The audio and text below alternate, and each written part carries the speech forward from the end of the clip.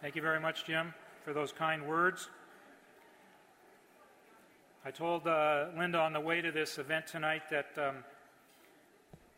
she's going to have to listen to me one more time, give a talk, so I'm about to launch into this.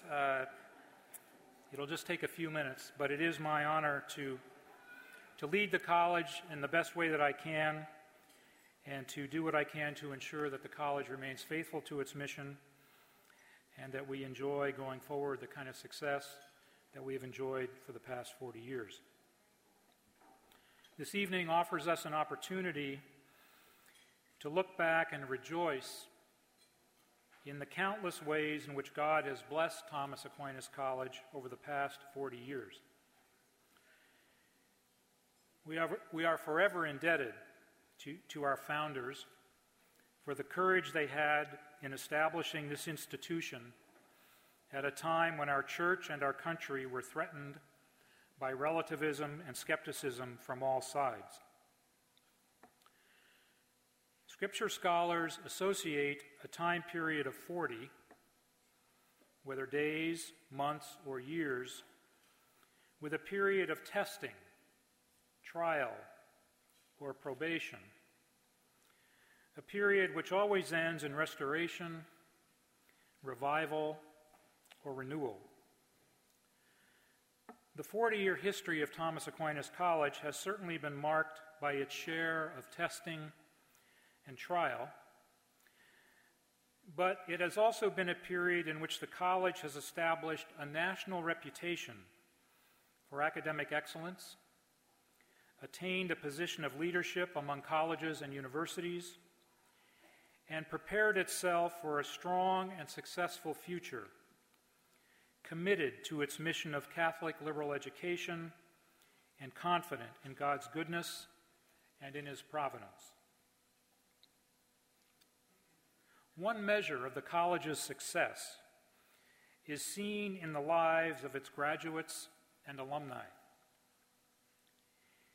In the commemorative book you will receive this evening, you will find many reflections from our graduates about their time at the college and the many ways in which their intellectual, spiritual, and moral formation in our classrooms, our residence halls, our confessionals, and at the altar of God now serves them in their varied professions and pursuits. As leaders in our parishes, as priests and pastors, at prayer in our convents and monasteries, as teachers in our elementary schools, high schools, graduate programs, and seminaries across the country,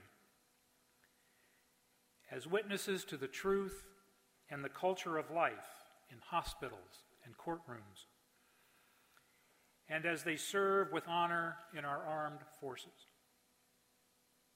And we cannot forget the many graduates who, in the quiet of their homes, are raising strong and faithful Catholic families, helping to build up the kingdom of God. Few can testify more eloquently to the goodness of the college than its graduates.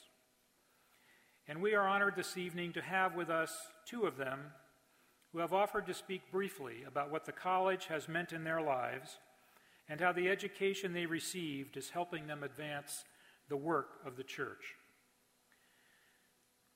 Miss Brenna Scanlon graduated in 2006 and is now the principal of Our Lady of Guadalupe Parish School in Oxnard, California. Before enrolling at Thomas Aquinas College, Brenna was a collegiate-level soccer player at Lorena High School in Thousand Oaks, but decided to attend the college and to play volleyball, I believe it was, volleyball or soccer, at a considerably lower level after attending our high school summer program. Was it volleyball or soccer? Soccer. Okay.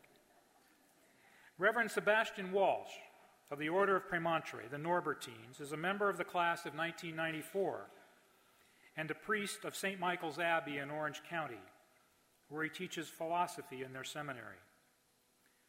Father Sebastian holds advanced degrees from the Catholic University of America and from the Pontifical University of St. Thomas, and has returned to his alma mater on many occasions for lectures and seminars and to serve as chaplain in our high school summer program. So now I'm going to ask Brenna to come forward for just a few minutes and share some of her thoughts about her education at Thomas Aquinas College. Brenna?